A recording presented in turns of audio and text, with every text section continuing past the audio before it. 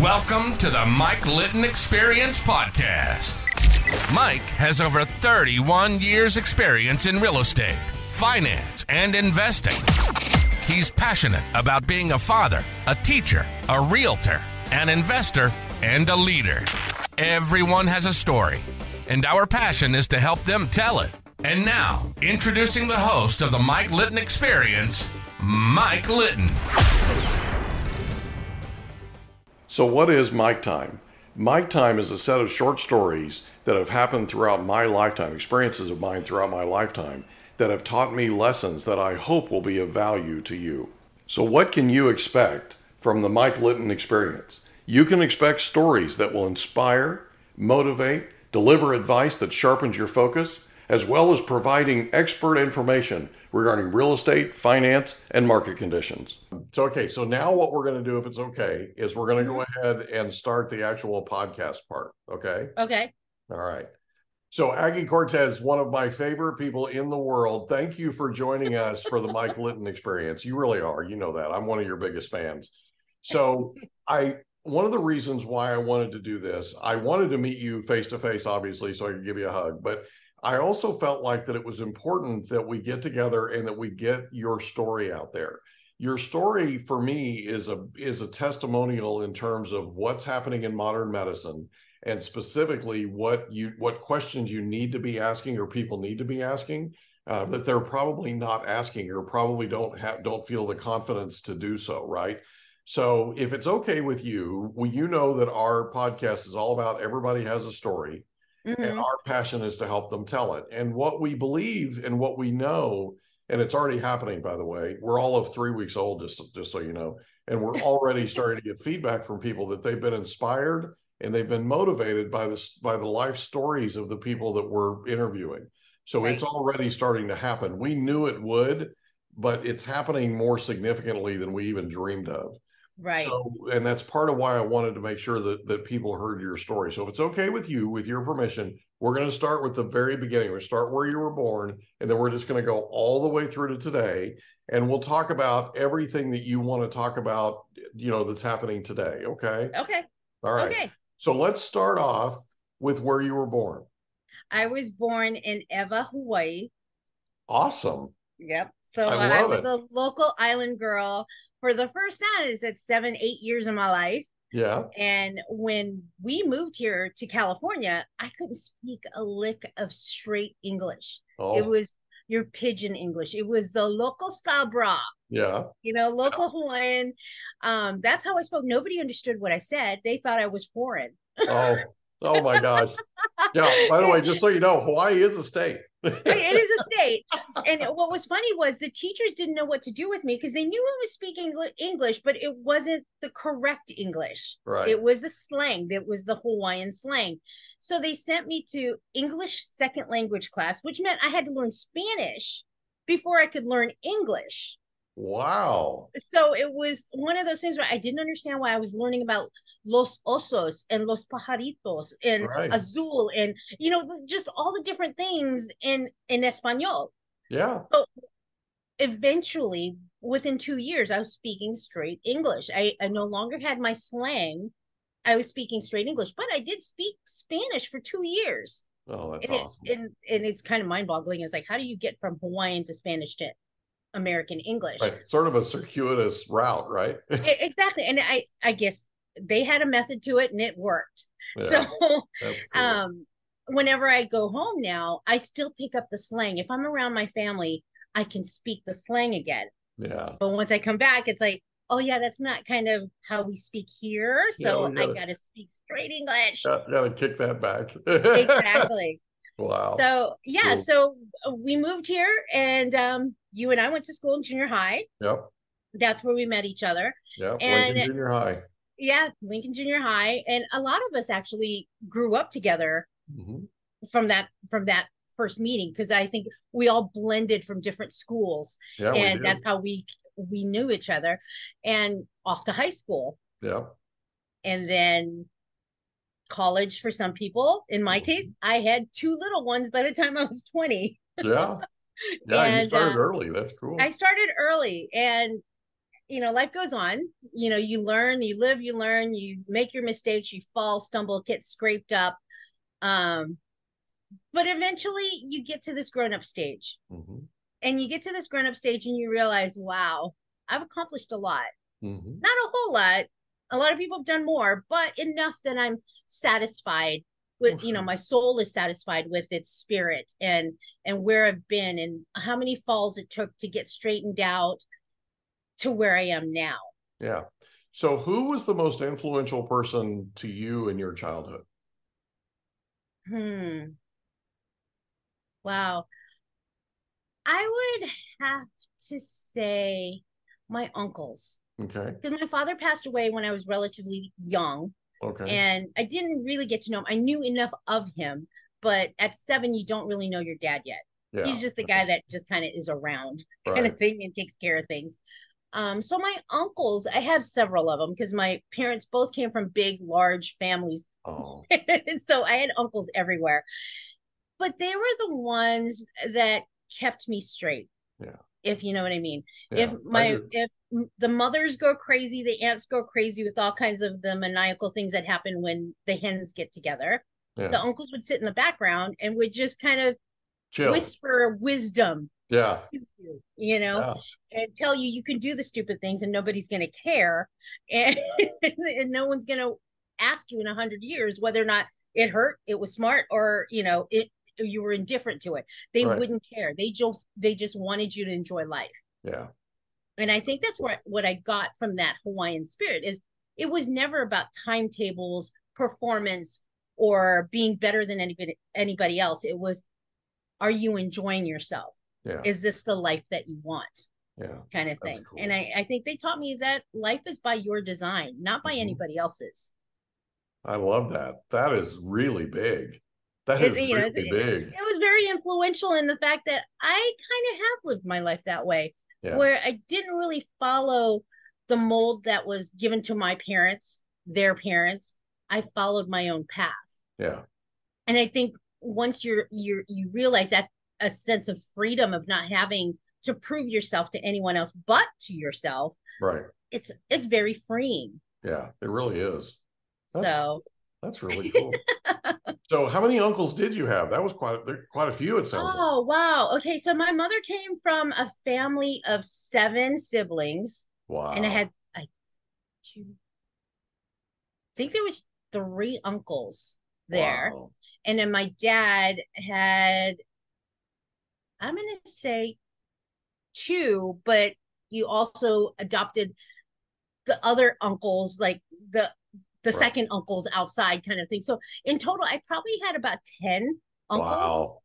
And they were all varying ages. I had the old ones and the young ones. Yeah. So, and it kind of speaks to the fact that I've always hung around with boys. Yeah. And you know me, I've always hung out with the boys. Yep. I've never really hung out with the girls because it was funny growing up that I enjoyed the girls only because, we did the makeup, the clothes, the whole, Tiger Beat thing. Yeah. God, are we dating ourselves, Tiger Beat? Yeah. But I felt more comfortable with boys because it was a lot easier to get honesty out of them. There was no agenda. Yeah. Kind of thing. Where girls they have that agenda, that weird kind of weirdness. And I'm going to say that I took part in that too because I am a girl. Yeah. But when I look at my life, it was so much easier to get along with the boys. Yeah. And that's because I had a bunch of uncles. Right. I got you. That was my influence. Yeah. That's really cool. Oh, that's so cool. It's like having your own board of directors, That's really neat. So you have this sort of board of directors of 10 uncles, right? I mean, it's really cool. Yes. Right. And I just love this. And so you have 2 kids by age 20. Okay. Uh-huh. So you got little ones running around. And what happens? So you go to work raising them, right? What happens? So do you stay home with them? Do you go to work? What happens at that point? My mom stepped in. Okay. Mom stepped in and provided daycare. And at first, she didn't like the idea of having a teenage mom at home. Oh. Or at least a teenage mom as a daughter altogether. Right. But once the kids were born, her heart turned. Oh, sure. She realized that I can't be hard on her because these are my grandkids, Right. kind of thing. And she had her little, moment where she finally realized that you cannot force your ideology on your daughter, because your daughter's still going to do what she's going to do, which is have these kids, Right. and raise them well. Right. I'm not going to make them suffer. I'm not going to, ensure that they have a life of servitude to Right. anybody. I got But you. she changed, because my mother was very rigid in her philosophies and her beliefs, and it took the kids to break that. Yeah. And it was a nice change. But then, as they got older, then the philosophies came back, and we kind of had to rejigger a few things to kind of get around the rigidness again. Yeah. So do you be the enforcer or do you be the grandma? Which one do you want more? Exactly. Right. You have to decide. Yeah. Do you want a relationship with them, or do you want them to turn their backs on you? Drive them Because away. Right. at the end of the day, you've got a free will daughter who does things of her own volition. Yeah. And you don't think that's going to pass down to the next generation, because I guarantee you it does. Yeah. Just so we're clear. So we're clear. It's just the one genetic thing that I'm going to pass down to them is I want them to think for themselves. Yeah. Kind of thing. So, and That's I've cool. been lucky, knock on wood. So mom steps in, mom helps, and then Yes. you go to work, right? Yes. Okay. I start my little career of, let me just see if I like this or if I like that. I ended up being a clerk or a clerical person at a retailer. Mhm. And I was like, I kind of like this. I kind of like working in an office. I kind of like being around these machines and understanding accounting things, Right. inventory and accounting things. Yeah. And I started to realize that I needed to step up every few years. Yeah. Step up my role, step up my thinking, step up my training, if you will. Okay. And every 4 years, I switched up. I switched up from a retailer to an actual business, from an Really? actual business to a SME business, a small, medium-sized business, Right. then a medium-sized business, and a larger business, and an Right. extra large business, to a conglomerate. Right. And then now I'm with the The federal biggest government, the biggest one of all. So I look at my accomplishments is when I jumped to bigger things. Yeah.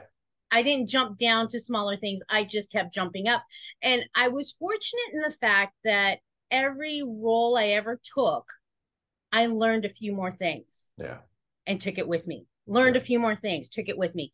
And since I had my kids so young, I didn't have the opportunity to go to college. I didn't have the time. Yeah.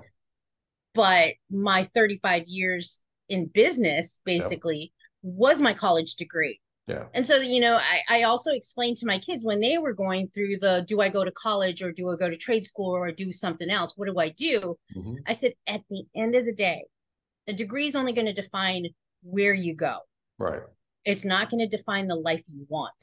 True. So you have to decide on the kind of life you want. And then you go from there. You fill in the blanks. Right. Either work towards that or you train towards that. You learn towards that. Whatever you do, you just keep moving. Right. You don't plan on staying in step one and never moving. That's not one foot in front of the other, keep progressing. Keep going, keep going, keep going. Well, that's more of that life by design thing. Exactly. See, and unfortunately, I've watched many of our friends get stuck in that hole. They get pigeonholed into an ideal that has not been very good to them. Yeah. But it's what they had in their mind's eye expected of themselves. Yeah. It's like, no, I don't agree. Yeah. I agree with that. I think everyone has their own destiny, and I think that you can guide someone, but at the end of the day, they have to live that life. Yeah. And they have to be happy with the choices that they made. And that's kind of the way I parented as well, was I'm going to give you the choices. Here are your 3 choices. Which one's going to make the best sense for you? Right. I don't care what the cost is, as long as you know what is going to be the best decision for you. Right. And they went with that. So my kids were not raised on the same principles I was, which was very, strict and structured and sterile. Right. They were more feral than anything else, which wasn't bad. It just allowed them to explore other opportunities. Well, it sounds like you gave them some freedom. Yes, I did. Within reason, right? Yeah. Exactly. I didn't give them complete freedom, but I gave them the freedom they needed. Yeah. And when we lived up north in North Escondido, up off of Gopher Canyon back that way, I remember the first time my son and daughter saw the house. They sat there and they said, "This is way out there, Mom. There's no Pizza Hut. there's no Kentucky Fried. There's nowhere to get fast food." That's true. I said, "And they don't deliver, guys. Yeah. Guess what? You're going to have to make your meals here at home." Oh, what a shocker. Yeah. And they learned to sustain. They weren't like jumping on a bus to go into town to get junk food. They were literally at home making their meals and doing whatever it is they do. And so they were feral in the neighborhood in the sense that this is all they could go to because anything else was too far. Yeah. And I think the way our parents were raised, where they were raised on farms or they were raised in those kind of industrial kind of living situations, they thought differently. Yeah. They were a lot more feral than the kids today, which they're kind of in a box. I mean, the kids today are like, Susie and Bobby have school at 7, whatever, soccer at 4, dinner at 6, homework at 7, and it's so structured that they can't be kids. Yeah. But that's the expectation in today's society, and it's like they can't even think for themselves. Yeah, we used to go out and we'd go out until Mom called us for dinner, right? Or the street lights would turn on. Dark. Yeah, or it's dark, right? Yeah, exactly. That was our time. That was our expiration time. So that was our expiration time, and we didn't complain about the hose water that tasted like rubber when it was coming out and you were thirsty, even though we were kind of, I know that's a carcinogen, but I'm thirsty. I'm going to drink it. Right. We're still here. We're still here, people. Somehow we survived, right? We survived all of that. So, I worry about my grandkids' future. Yeah. I worry Adorable, by the way. Those are the prettiest grandkids on the planet. I'm telling you. And you know what? They're just like me. Yeah. I love that. I love that about them. Exactly. Like I said, the other one just goes, "I'm going camping with her tonight. Right. We're going camping." No, we're not going camping. Yeah, we're going camping next month, right? Exactly. But I worry about our future as people, that these kids aren't learning those critical life skills that we learned. Yeah. Getting dirty, getting beat up, getting scraped up on the asphalt. They're not learning any of those things, like how to survive that kind of pain. Yeah, no, I agree with that. That was something that when our kids were growing up, that was something that I was concerned about, and I still am. We never made our kids do anything, right? Mm-hmm. We, if they wanted to do something, they could go do it. We wouldn't say no to them. They could go do it, but they had to do it to our standard, right? Right. And I was probably more strict than you were as a parent, but I also was pretty loose when it came to, I didn't make them do anything in particular. So they had to go to school, they had to get good grades, all that kind of thing. Yeah, the basic stuff. When it came to play, when it came to extracurricular stuff, when it came to that kind of stuff, we just, we let them do whatever it was that they wanted to do. They just had to do it to our standard. As long as they did that, they were fine. So, the one thing that my kids stressed out about, and it kind of goes back to, I let them be themselves kind of people, was they always were nervous at big birthday parties. You had those kids that had the big birthday parties where they invite all the kids in the class to those things. And they used to get anxiety. Why? And I go, why is that? I mean, why are you having, because I don't like having that many people. They're very private people, by the way. Yeah. So I said, well, you're just going to go and do the bounce house and eat some cake and candy and, run around with your friends. And they go, that's not our thing. Well, what do you want to do for your birthday? I just want to take a friend and go to Catalina. Or I want to take a friend and go to Magic Mountain. Wow. That's what you want for your birthday? Yeah. No birthday party? No. Wow. We wanted private time with our friends to enjoy a place, a space, a thing, an adventure. So an experience. An experience. So my kids have always been the ones that wanted an experience over gifts. Huh, that is cool. They never wanted, I mean, we did buy the Sega and the Nintendos and, all that stuff. We did buy all that stuff, but they never really took to them like we thought they would.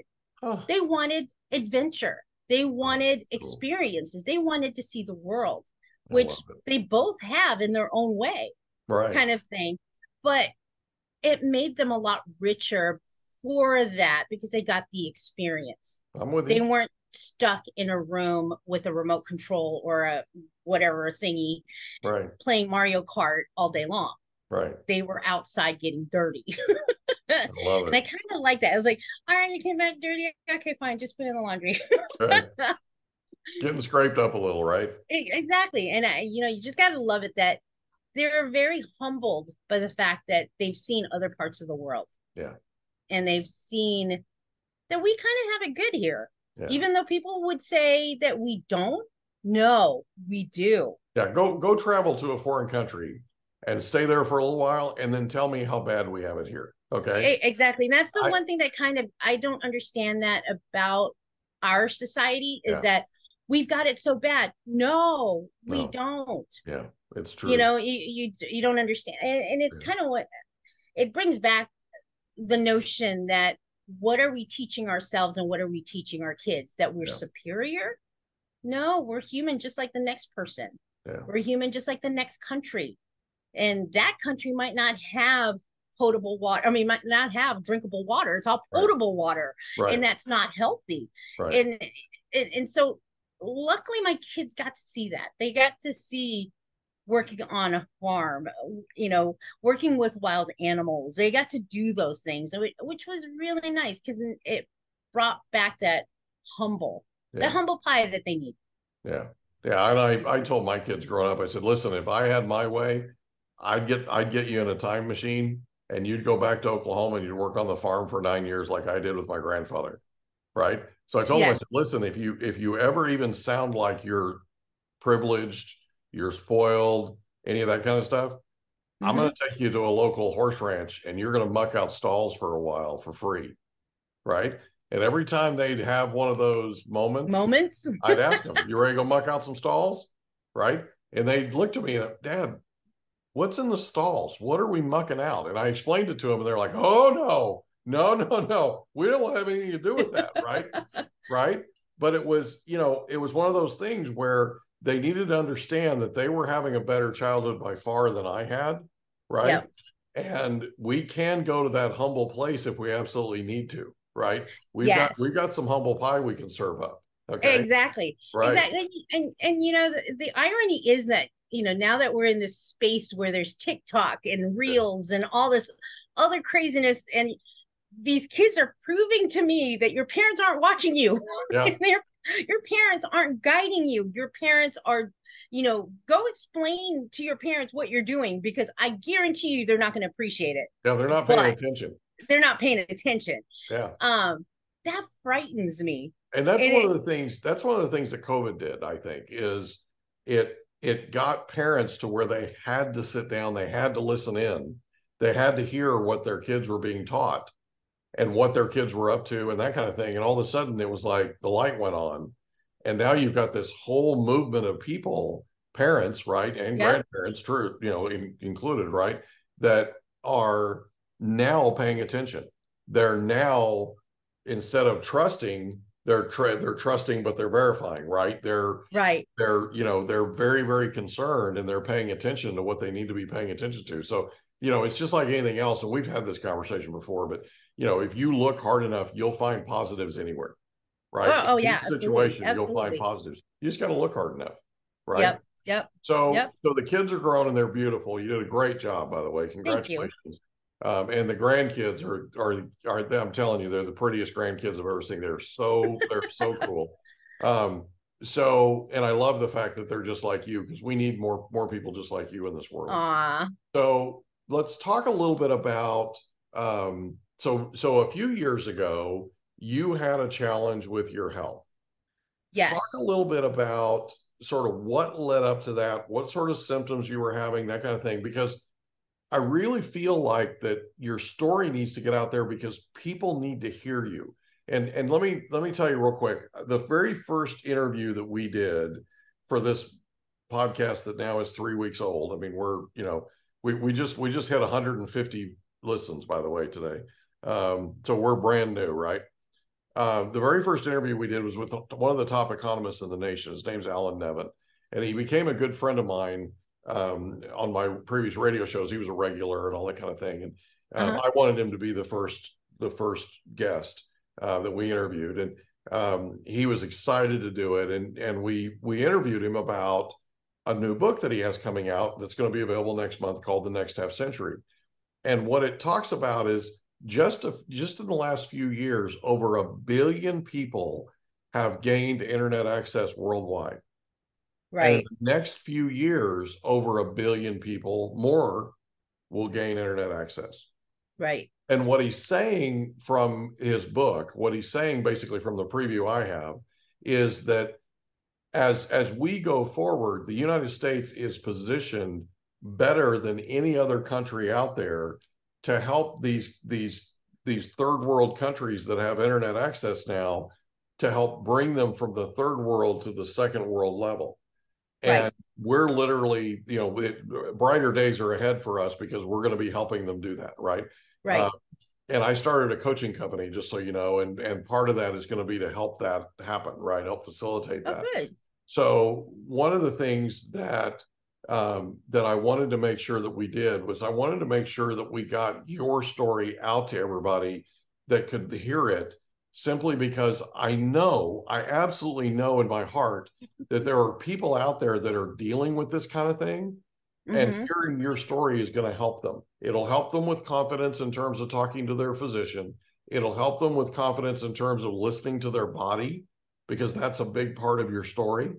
And asking questions, right? Asking more questions than is normal. Okay. Right. So right. Tell us a little bit about what happened. You started, what were your symptoms? How did this all go about? So back in 2017, right after we moved into this place, yeah. right after we moved into this place, I started feeling some strange pains in my abdomen. Right. Couldn't really tell where it was. It was just in my abdomen. And it was strange in the fact that it only hurt when we went over railroad tracks. The vibration of the car would cause me pain, like gut-wrenching pain. And I couldn't understand. I was like, I just sat there going, what is wrong with me? What is going on? Yeah. And my husband just goes, get in the doctor's office. I go, it might be gastroenteritis. I'll just take some Tums and it'll go away. I think we were all raised to self-medicate. Yeah. If it was just a little pain, take a little Tylenol, the pain will go away. Well, this went on for a couple weeks. Right. And then by December, I finally went to go see the doctor. And when I explained to him the location of the pain, which is right under my rib cage, right, he figured it was my heart. So he ran an EKG. So he thought I had a silent stroke, and it had lingered because it's been weeks since the initial onset. Okay. And so he took an EKG, and your heart is healthy. You got normal sinus rhythm. You've got, all these things. He goes, where is the pain exactly? And I said, just this part of my body. I don't know what it is, kind of thing. Right. And there were no symptoms up until the pain I felt going over the train tracks. Right. No other symptoms. I had no bleeding ears, no bleeding eyes, none of that. So he suggested, okay, well, let's go give you a CAT scan because you don't know what it is. It's not your heart. You got normal sinus rhythm. Let's give you a CAT scan. Gotcha. Gave me a CAT scan, called me within 20 minutes of getting the report. He goes, we're sending you up for an MRI. I go, why? he goes, we need to know more about what's going on with your body. And I said, can you explain? He goes, I'm going to let the surgeon explain it to you. I go, what surgeon? And he said, you're going to have to get this surgically removed, either laparoscopy or full-blown surgery where we cut you open and get it removed. Wow. And I said, well, what is it?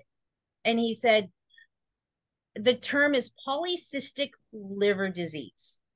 And he goes, polycystic liver disease by itself is not a danger because everyone has cysts, literally little polyps on their liver. Mm-hmm. You just happen to have one that's so enormous that we need second advice, the second, what do you call it? Yeah. Opinion. Yeah. So I went to go get my MRI. They measured the heck out of that thing. Yeah. And obviously the medical profession is in metrics, not imperial. Right. So when we converted it down, it was basically 9 inches by 17 inches round and 6 inches deep. Wow. The cyst was calculated to have 1.91 liters of fluid. So it was. Go ahead. So, well, no, I'm just curious. So, the only symptom you had was the pain going over the train tracks because it vibrated the car. Yes, that was it. That was the only thing. So no, nothing else. Nothing else other than I couldn't touch my toes, which I thought was normal because I was, a little bit chubbier. I couldn't touch my toes. But I thought that was a result of me having a lot of excess body weight in the center. Yeah. You can't touch your toes typically when you've got a lot of excess body weight. Right. I've been there. You know that feeling. Yeah. So 162 pounds ago. Yeah. Yeah. You did great. I did talk to the surgeon. The surgeon took a look at the MRIs and he said, that is the largest cyst I've seen in quite a number of years. Right. He goes, largest. He goes, they're usually maybe 3-4 inches wide or this size. They don't have the volume, the liquid volume that you have. Did they ever tell you where the pain was coming from?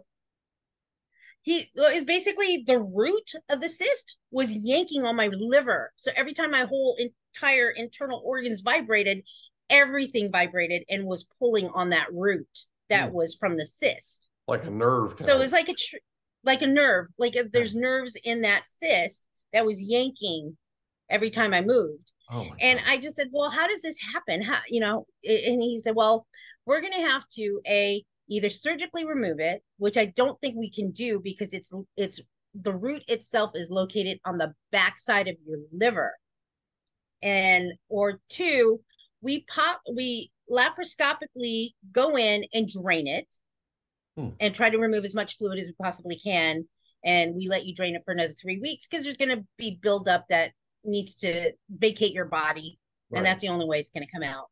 Or 3, there's this new method that hasn't been tried yet, but they are experimenting with it called interventional radiology, which is basically they x-ray your body.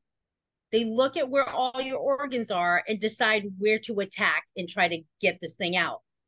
He goes, the problem with that is you would have to take betadine internally. You put it into your liver for 3 weeks every single day.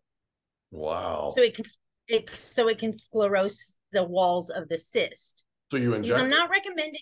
Yeah, inject it into a valve that's attached to your liver for 3 weeks. And I just sat there going, I'm not ready to go there. I don't like betadine. I don't like the idea of injecting myself with betadine because as far as I'm concerned, it's an antiseptic for the outer part of your body. Right. Not the inner. Yeah, last I checked. Yeah. So I'm not willing to go there. So that's when the surgeon said, okay, well then let's laparoscopically at least alleviate the pressure, take the amniotic sac is what I called it. I said, get my alien baby out because it was basically an amniotic sac of fluid. So that took care of it in 2017. So 2018, I was healed up. Everything was fine. They took an x-ray. The pathologist report finally came back. In the drum roll, please, because this was a shocker.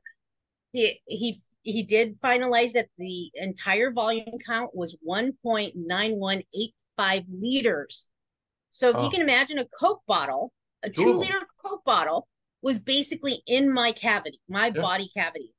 And we finally realized this is why I had bladder problems. I could never hold my water. I always had to find a bathroom every 20 to 30 minutes because it was just pushing down on all my internal organs. And the pathologist study said I had it since in utero.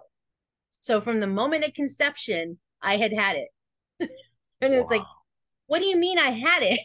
And the surgeon explained to me that when I was in utero, that one cyst that was on my liver in development had decided to be an anomaly, a genetic anomaly. He goes, it does not match anything else around your liver. This one cyst decided to grow abnormally. Wow. So when they did go in and drain it, the surgeon had taken the extra flap once they drained it out, Right. wrapped it around my liver, just like you would sanitize dirt. You put plastic over it so no weeds would grow, that sort of thing. So he did that in 2017, 2018. And he goes, okay, done. I was like, all right. And he goes, you may need to come back though. I've got a feeling this sucker is going to come back. I said, well, I still have like 30 years left on this earth. I'm hoping it's not. Right.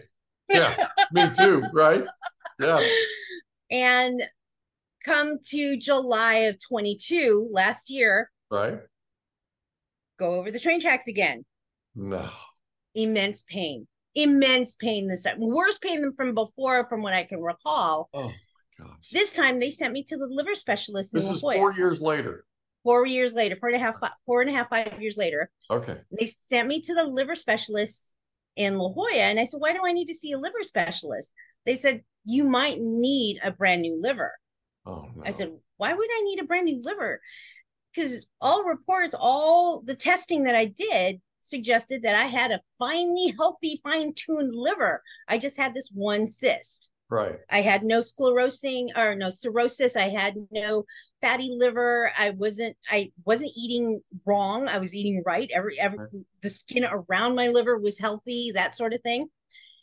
And the liver specialist said, basically, we can't operate on your cyst. And I said, why is that? And, I thought the liver is regenerative. It grows back kind of thing. That's what I've heard. She said, the problem is the cyst itself, the root of the cyst is literally embedded on the backside of your rib cage.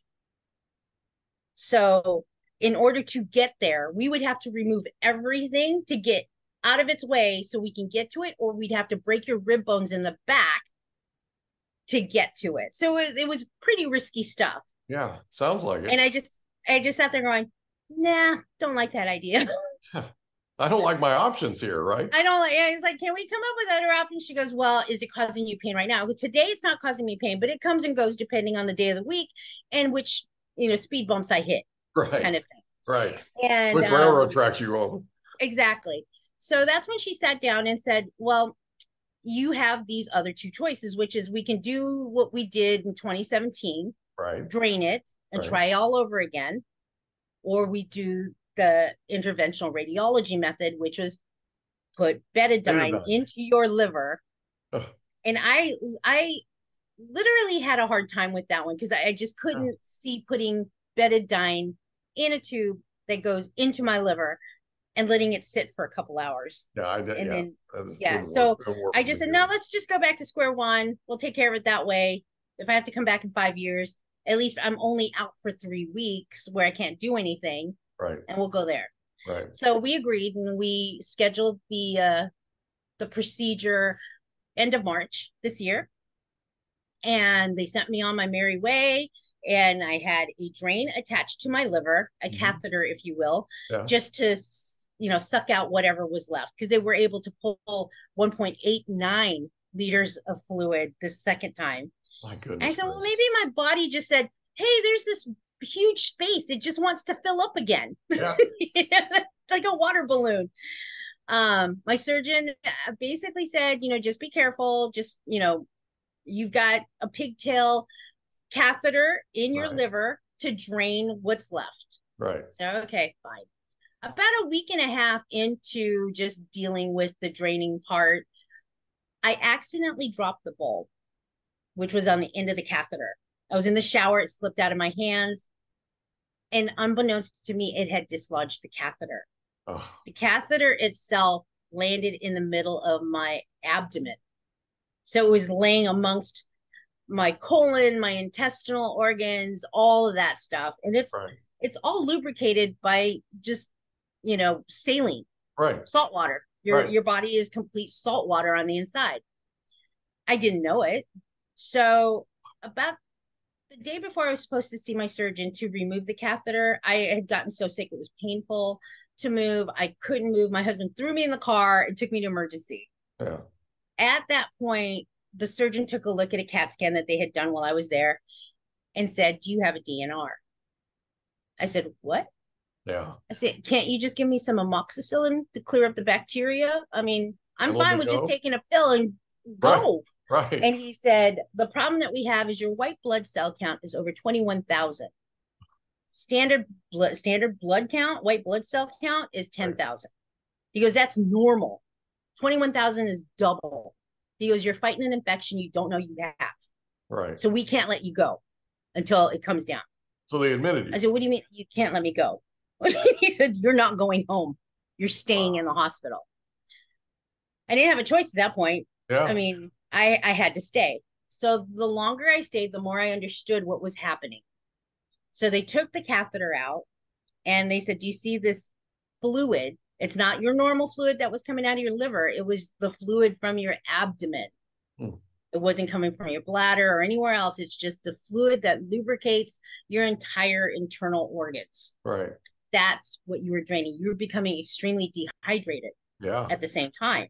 Because I couldn't drink enough water to keep me hydrated. And I didn't know that's the after effects of that. Right. And they gave me pumped me full of antibiotics. Right. Until they could get my white blood cell count down. So that took 3.5 days, I believe. So you were in the hospital for 3.5 days? 3.5 days, because they were not going to release me until I got my white blood cell count down. At this point, I didn't have an infection, but they decided that they would put another tube in me to drain what was left, because they felt that there was still probably some kind of infectious things in there. Let's go ahead and drain it out and fix this. Right. And at that point, I just kind of said, I resolved myself to the fact that I'm going to let the professionals handle this, because I have no idea what's going on with my internal organs. They put in a new catheter, and about 2 weeks later, they said, "Okay, there's nothing else coming out. We'll go ahead and pull this catheter out, but you'll come back here if it starts to give you trouble again." I said, "Oh, no, I'll be fine. I'll be fine." I'm eternal optimist that I am. I'm like, I'm not coming back. Right. I don't want to come back. Right. I've been in this place too much. Yeah, exactly. So about 3 weeks out, I had an appointment with my regular primary care. And this is probably going to make a lot of people laugh, but I said to her, "I've been sleeping with ice packs." And she goes, "Why are you sleeping with ice packs?" I go, "I think I'm going through the change." She goes, "Aggie, that ship has sailed. You are not going through the change anymore." Gosh. I said, "Are you sure? Because I don't think I ever had it. And I'm like sleeping with ice packs because I'm so hot. Yeah. Kind of at night, I can't sleep." Yeah. And she goes, "Aggie, I've been your doctor for over 15 years. You are not going through the change again." She goes, "You already went through it." Yeah. She goes, "I'm ordering more blood tests." And I was like, "Oh God, I hate when they order more blood tests." I really do. And she ordered more blood tests. White blood cell count through the roof again, 18,000. And she called me the next morning and she said, "Check yourself into urgent care or emergency immediately." Yeah. I said, "Can it wait till next week?" She said, "No, you're going. You're going now." Long story short, I get in there and the second surgeon comes up and asks me if I have a DNR. And I said, "For God's sake, just give me some antibiotics. I can go." Right. And he says, "I know you're mentally clear." He goes, "But your body's not. Wow. You cannot leave this hospital until we figure out what is causing this infection. You have an infection." Yeah. I said, "What kind of infection?" At this point, I'm thinking, I don't know what kind of infection I've got. Right. They put in another catheter and they drained it. The first night was almost a cup of infected mucus gook out of the liver. It had come back with a vengeance. And this time it was literally strep. It was strep. Yeah. It had gotten into my liver. Strep had gotten into my liver. Oh my gosh. And so we drained it for a day and a half, and it was the color of Frappuccino. You know, the cold drinks. Yeah. That was the color of the muck that was coming out of my body. So they knew that I was severely infected. They sent me to infectious disease because they didn't know how I got it. They knew it had gotten in my liver. They knew that I was going to need much more than over-the-counter antibiotics that they could provide. Yeah. And I said, what does that mean? What does that mean that I can't take a pill like normal? And they said, we're going to put a PICC line. I said, a PICC line? You know, most cancer patients have PICC lines to get their chemotherapy to their heart. Mm-hmm. And she goes, that's exactly what we're going to do, except we're going to use that to distribute the antibiotics that you have to take for 6 weeks. I said, oh my gosh. And you're going to have to do it at home by yourself. I said, what? I'm kidding. And at this point, I am giggling because I'm not devastated by the fact, because I know that the human body is such an unpredictable thing that it does weird things. Yeah. And you could take care and be the person that does everything the doctor says, and something else will go sideways. Yeah. So I wasn't fearful.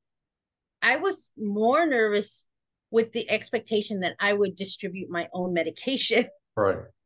Kind of thing. It was like, you trust me with syringes to put stuff in my body. Right. Okay, fine. I get it. I'm a strong person. I can do this. Yeah.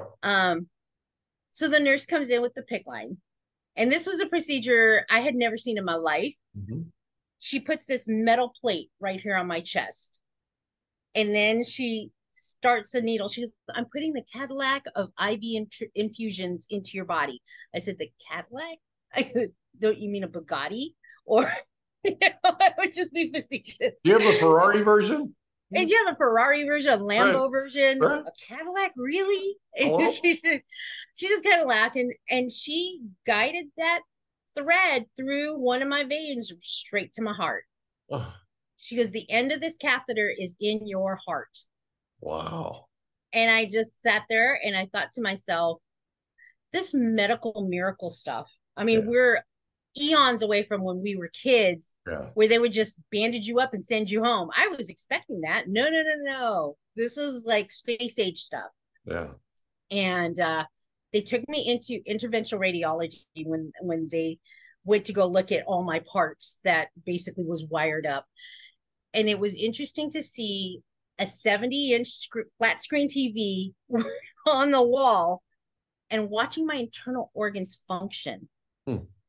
You could see my heart beating, my lungs inflating, and you could see me shifting my weight on the table. And it was the most surreal thing I've ever seen. It was in black and white, and you could see where the wires were, where my catheter ended, where the pigtail was, where my liver was, everything.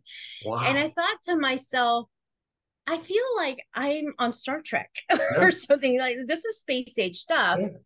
But I learned from the staff there that interventional radiology is the next step in medical technology, because you're not having to open somebody up. Right. You're not having to have 25 people stand around while you're fixing, what do you call it? An internal organ, whatever it is. You can see it, and you can go in laparoscopically and repair it through endoscopy. Yeah. And it was just amazing how they can do that now. They can do that, and with minimal anesthetics. Yeah. They just put anesthetics on the outside of where they're going to cut, and the rest of it, your body doesn't have any other pain threads in its internal organs, so it doesn't feel anything. It's just on the outside. So they can go in with these sticks and it's got to do these things. Needless to say, I was given instruction to put betadine into my liver for 6 solid weeks, every day for 2 hours a day. And I guess I'm one of the few people on this planet that can actually taste the medication through my liver. Because I had complained the following week for my checkup, and I said, I could taste the betadine and I really don't like it. Can you give me something else? Can you give me some of the cherry flavor? I said, can you give me something else? They said, well, we can give you ethanol, which is pure alcohol.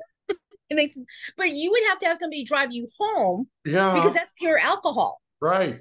I just sat there going, well, how long does that take? Do I have to do Right. it every day? Right.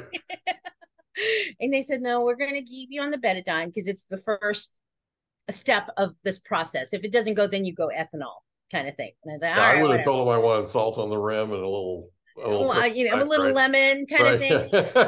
thing. Not betadine because you could just taste the iron in the betadine. I could taste it. It was just awful. It was an awful thing. Ugh. But eventually it did get down to where I was only taking 3 cc's of it because they had started me on 10. Now it was down to 3. So it was closing up. Yeah. And I thought, okay, good. We're almost done. We're almost done kind of Making thing. progress. Making progress. And that's when they pulled out the catheter the following week. And then they said, we're not convinced that it's completely healed. We're going to put another catheter in, but we're going to start you on ethanol to completely seal this up. We don't trust your body at this point because it's been doing all kinds of weird things the last 6 weeks. Right. We're going to make sure that it stays shut. Wow. Said, all right, fine. So they put a new wire in. This time it's more metal because apparently ethanol will eat through silicone. Did not know that No, because it's so strong that it will eat through silicone. So they put a metal wrapped catheter in so I could have all the alcohol I wanted. Right. And they said, are you okay? Are you okay to drive? I said, I could call an Uber if I need to. And they said, well, we don't want you driving drunk. Right. My first session was okay. My second session was okay. By the third session, I said, okay, I don't think my body can take anymore because now it hurts to bend. Yeah. So I knew that it was scabbing over. Yeah. Kind of thing. Can you please remove it? And they said 1 more week for good measure. Yeah. So I had it for another 4 weeks. I mean, a total of 4 weeks.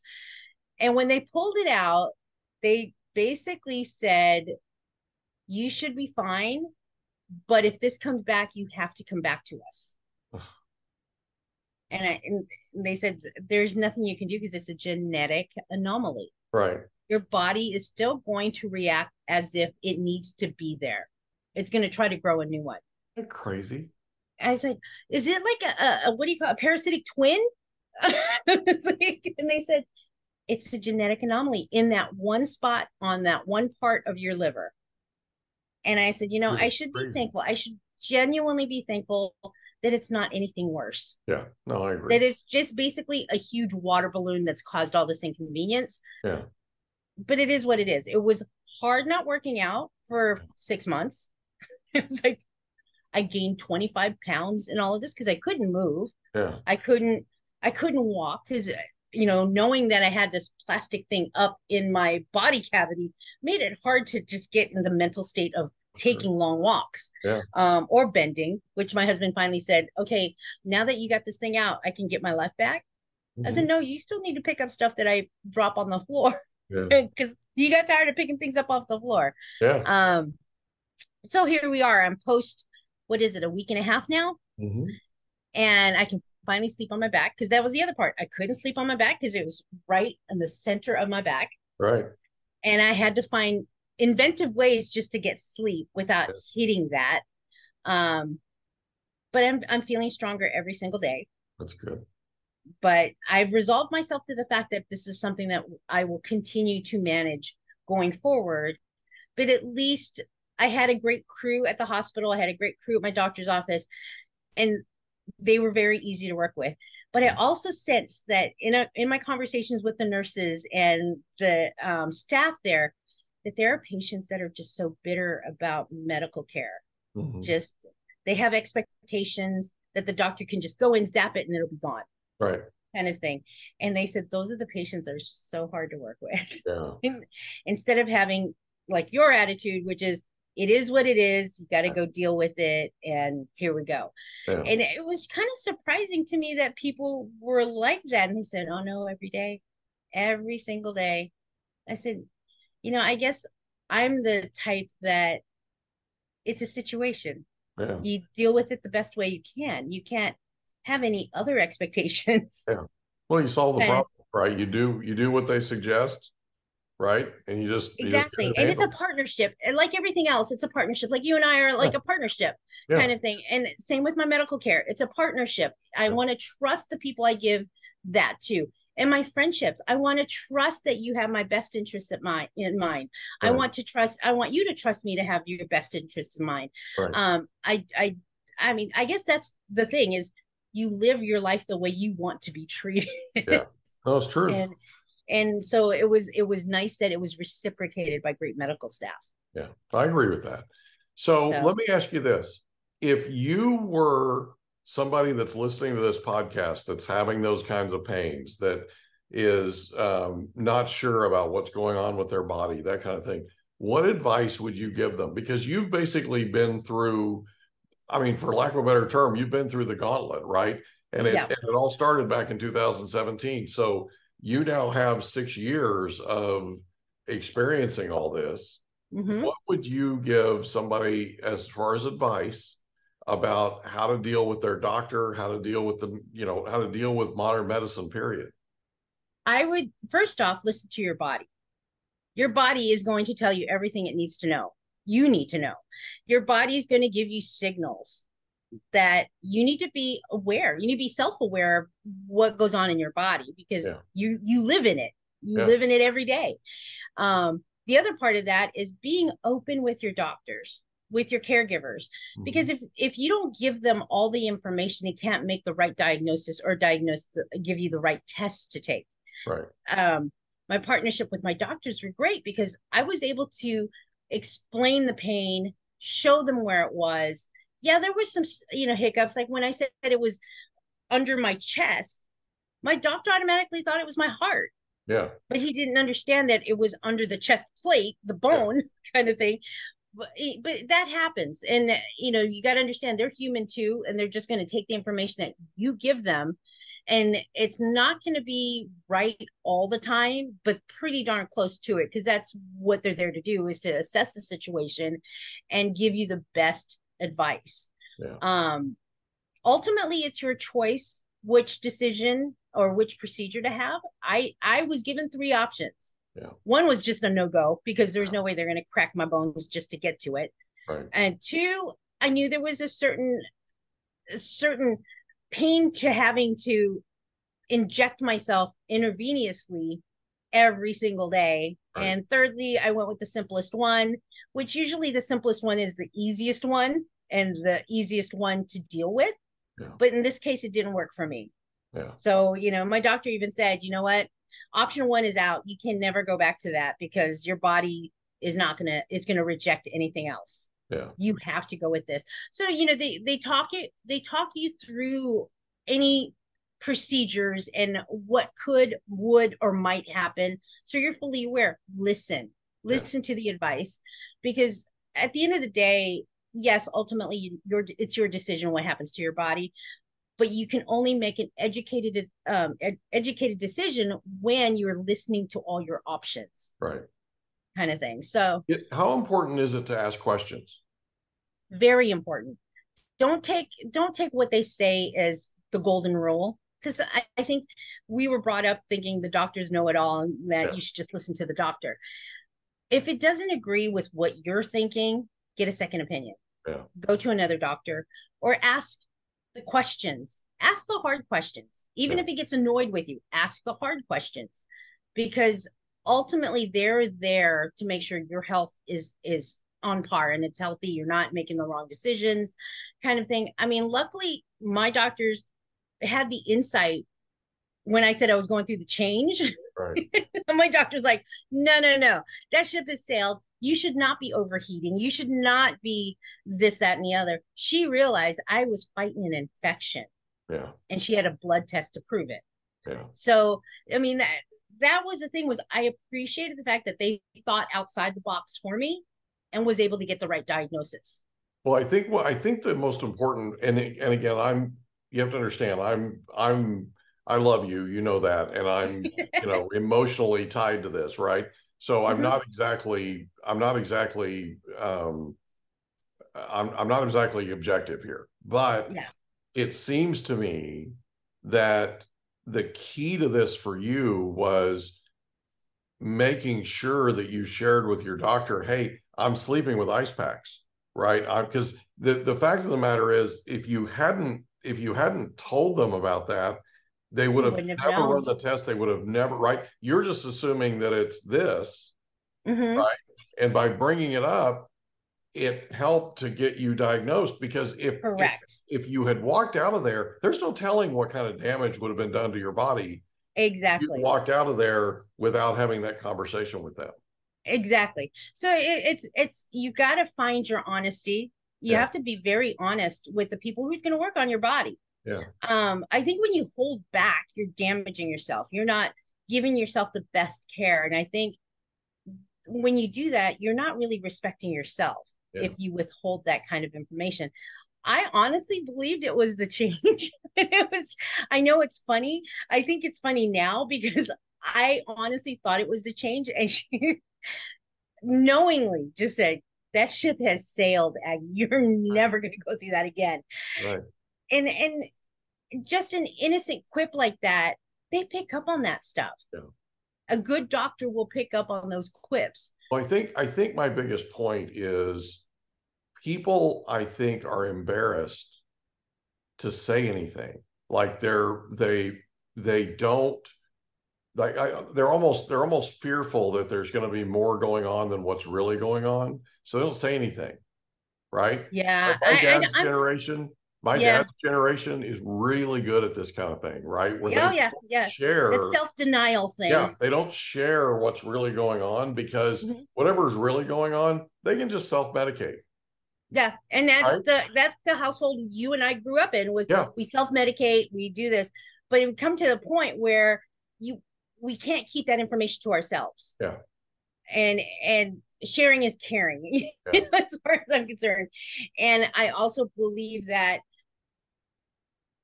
you do yourself a disservice by keeping those things to yourself.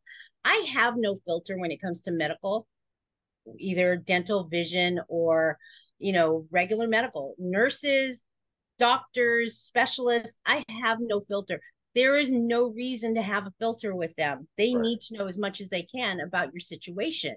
Yeah, I agree with that. And if you withhold that information, you're, like I said, you're doing yourself a disservice. You're not getting adequate care. So you can't blame anyone. Well, you could possibly be killing yourself, right? You could possibly be creating a complication that you can't come back from. And exactly.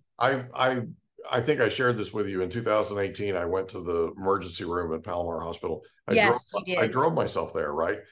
My resting heart rate was 145 beats a minute. I had tachycardia, right? I walked in and they said, "Why are you here?" And I sort of tapped my chest and they took me back and patched me up. They thought I was having a heart attack. Turned out my blood sugar was 343.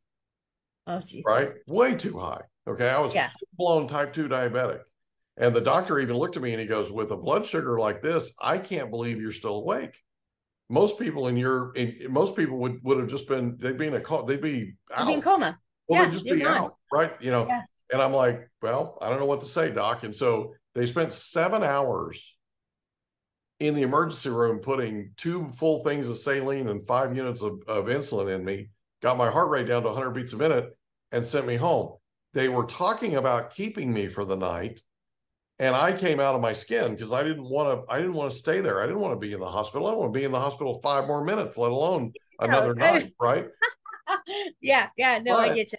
But the thing is, I'm sort of, by doing that, I was basically violating my own, what I'm saying now, right? So like, that was 5 years ago, okay?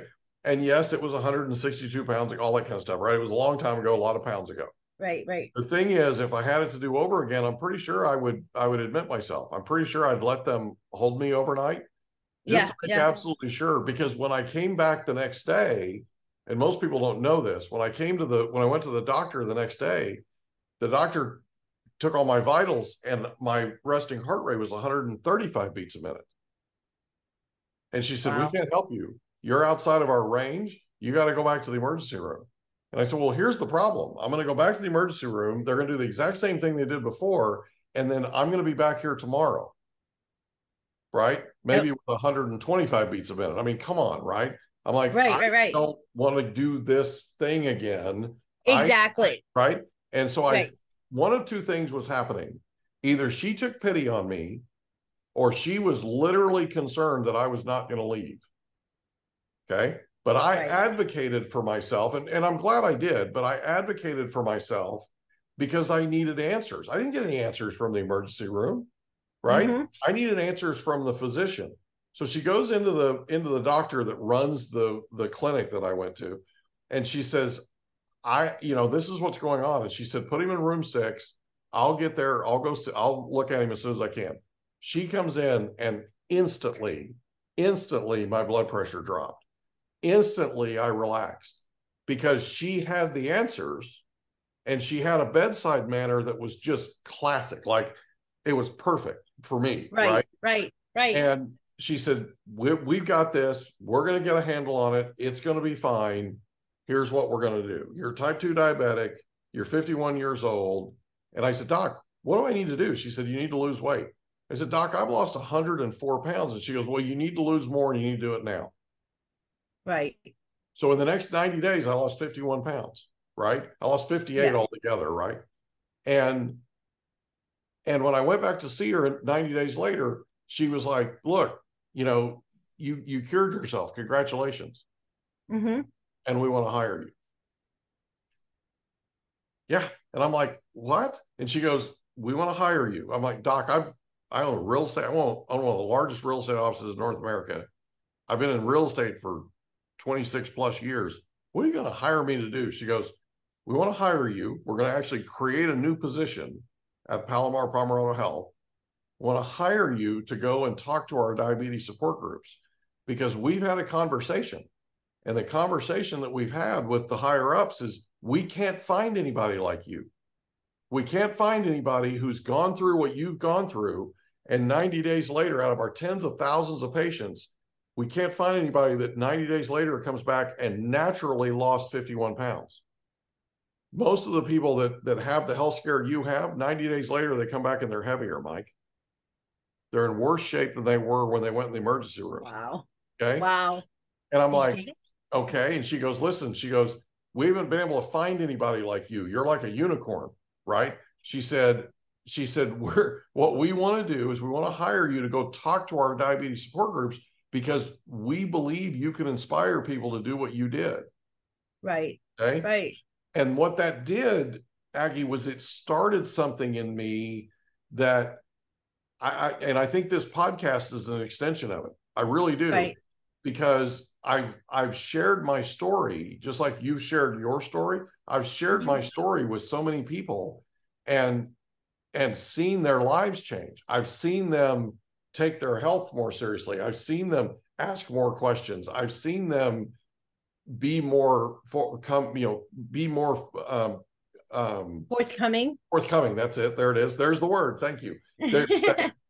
I've seen them be more forthcoming with their doctors. Right. Right. And some of them have told me that it's that I've been their inspiration. Okay. That's what I believe you are. Okay.